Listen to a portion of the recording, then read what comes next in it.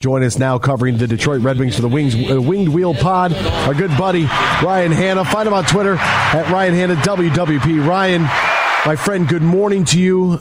Somber times. How are you? How's life? How are things, my friend? Well, I was prepared emotionally for ninth yesterday, but maybe not for Chicago winning. So, yeah, a little bit of a somber morning, but I'm good, man. Thanks for having me on. Well, it's a pleasure to talk to you, even though it's under the circumstance right here that the lottery ping pong ball is just not very nice to the Detroit Red Wings at all. And the Red Wings, who have had the most losses in the NHL over the last 7 seasons, and here are the lottery picks to show for it: 9-6-6, 4-6, 8-9. This really, truly is. I mean, this is the story. I mean, it would be nice to give like Steve Yzerman, hey, here's a 1-1, here's a Connor Bedard. What do they do now? Yeah, that would have been nice. It would have solved everything if the ping pong balls would have broken their way. But like you said, it just doesn't happen, not for the Red Wings. Maybe this is just the Red Wings holding off on the lottery luck so the Pistons can have Wembanyama, but we'll see about that in a little while, I guess.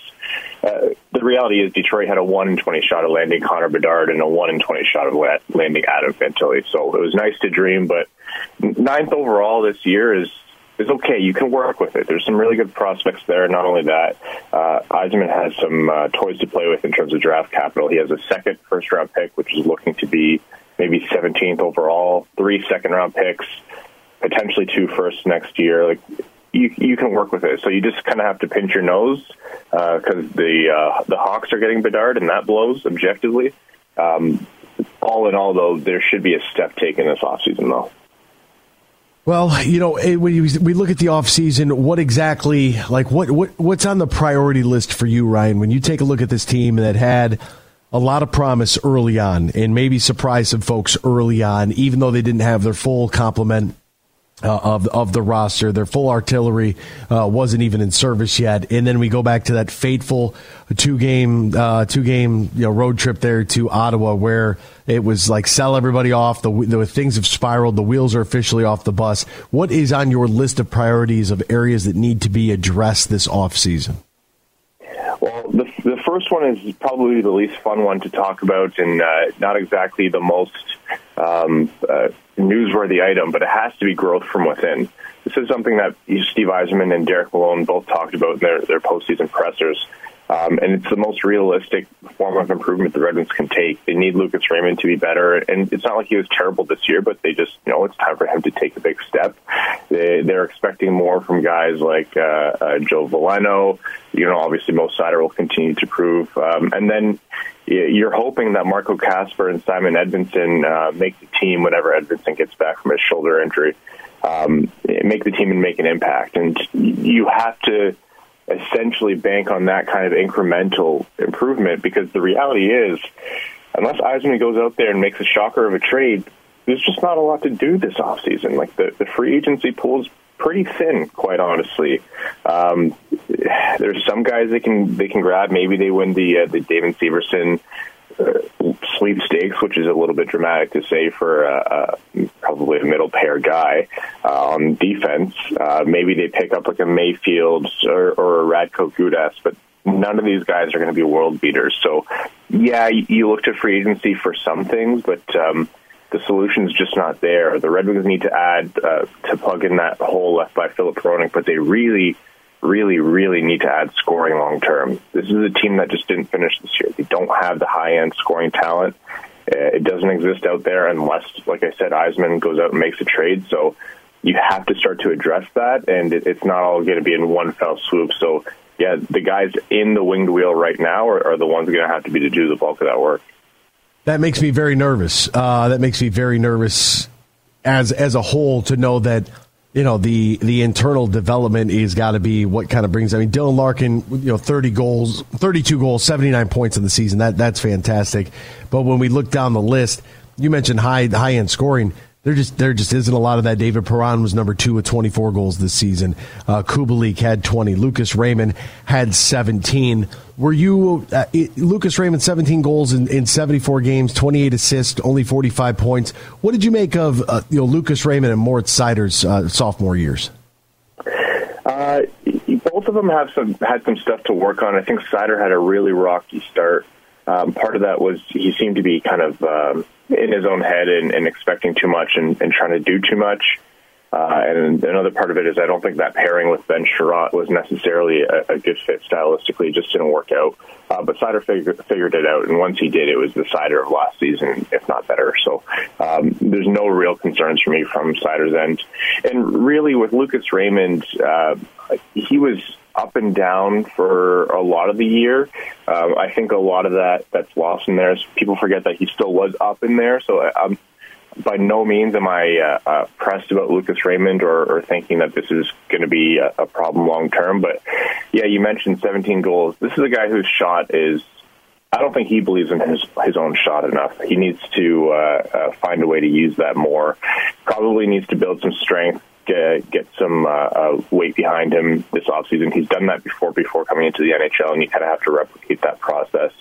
And building that strength and that conditioning at the NHL level is also going to help him find space and adapt as teams kind of game plan around him. The first thing they did once they so-called got the tape on Lucas Raymond was they just collapsed on him. They took away all his time and space to make decisions and shoot, and he has to adjust around that. So the skill is still there, the talent is still there, and really it wasn't an awful year in terms of production, but yeah, he needs to find a way to really lean on that shot more and get up to NHL kind of strength and conditioning there.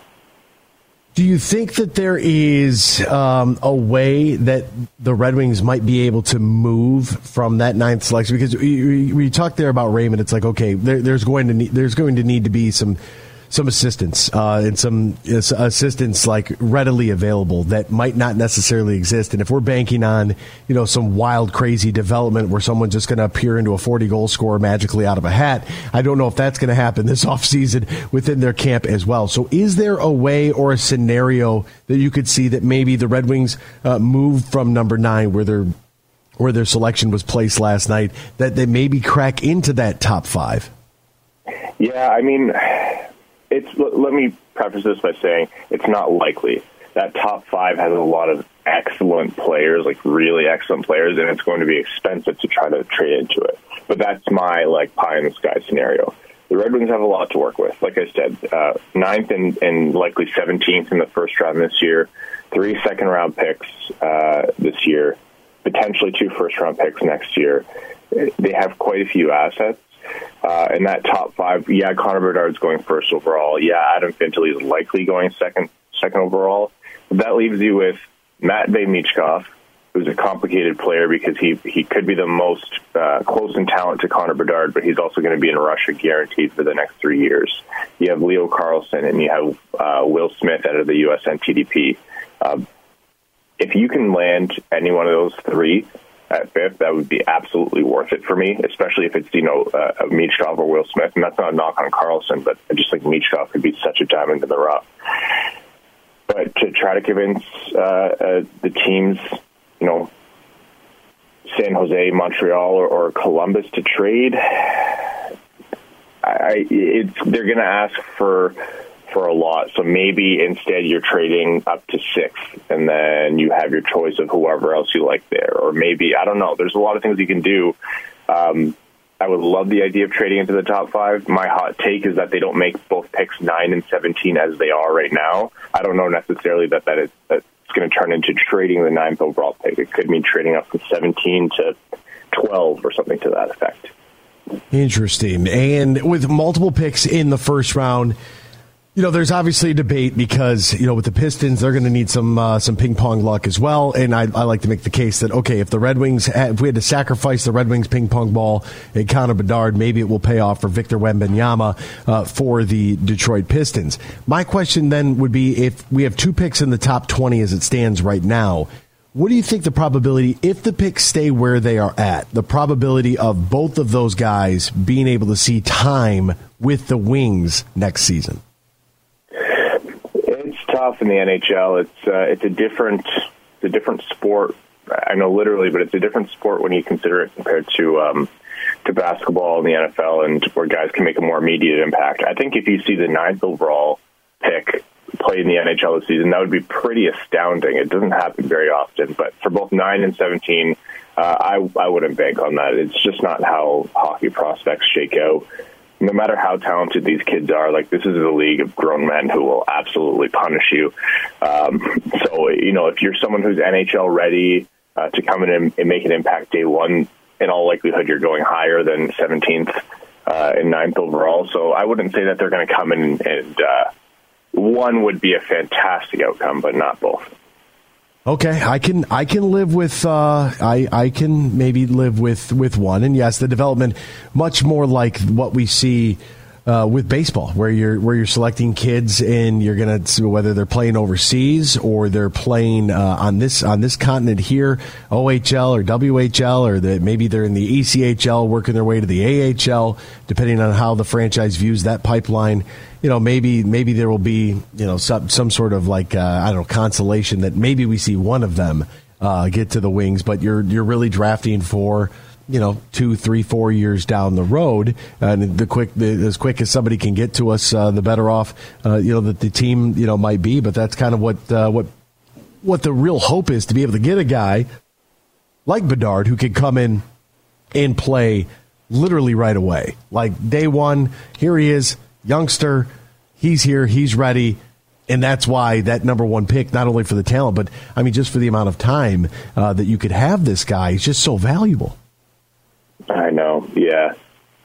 He's like heartbreaking. He's a special player. He is a special player, and you almost didn't want to get too emotionally attached coming into the season or coming into the draft lottery, because he's the best prospect to come through the draft since Austin Matthews. I don't know necessarily that I'm putting him at the Connor McDavid level, but it's not insane to talk about, which is something in its own right. So he's going to change the game for Chicago, and if he doesn't, it'll be one of the biggest draft busts in professional sports modern history.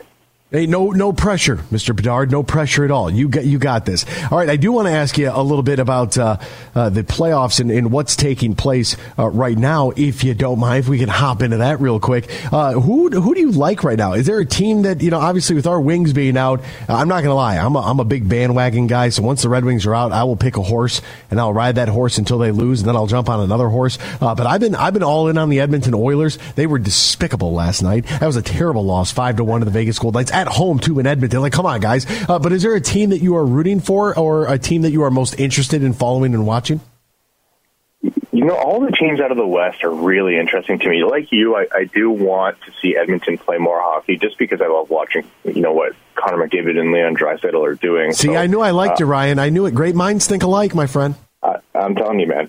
And, it's a little wonky over there, because I think all four of those teams left in the West could challenge for the Cup. Like, Seattle has blown through expectations. They're leading Dallas Stars right now 2-1, and there was a really good case to make coming into the playoffs that Dallas is the most complete team in the postseason, and I still think that might be true. And here Seattle, has them their backs up against the wall. Vegas, I think, was sorely overlooked just because people thought, oh, well, Edmonton has to go through them, and so Vegas is going to lose, but that's not necessarily the case. They're the first seed in the West, and like you said, they took Edmonton to task last night. Obviously, what Florida's doing to Toronto is objectively hilarious and good for everyone.